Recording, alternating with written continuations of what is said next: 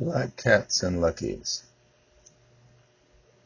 Hot between barges in lower Manhattan, somewhere down by Westbeth off piers timed forgotten, fighting black cats with matches just stolen, that snatched from Dad's study desk drawer, emboldened, no longer attached, rubber-banded to luckies much stronger when snuck. These too were at hand as impromptu fuses for Chinatown fireworks, purchased that morning from street-corner vendors, hawking their wares with ridiculous names to boys with no cares of what fortune came. Protected by cardboard stuffed down the shirt, the worst is a curse. They won't hurt if they burst. Some fall in the river, a few reach their mark, terrified. Ebullient. Get home by dark.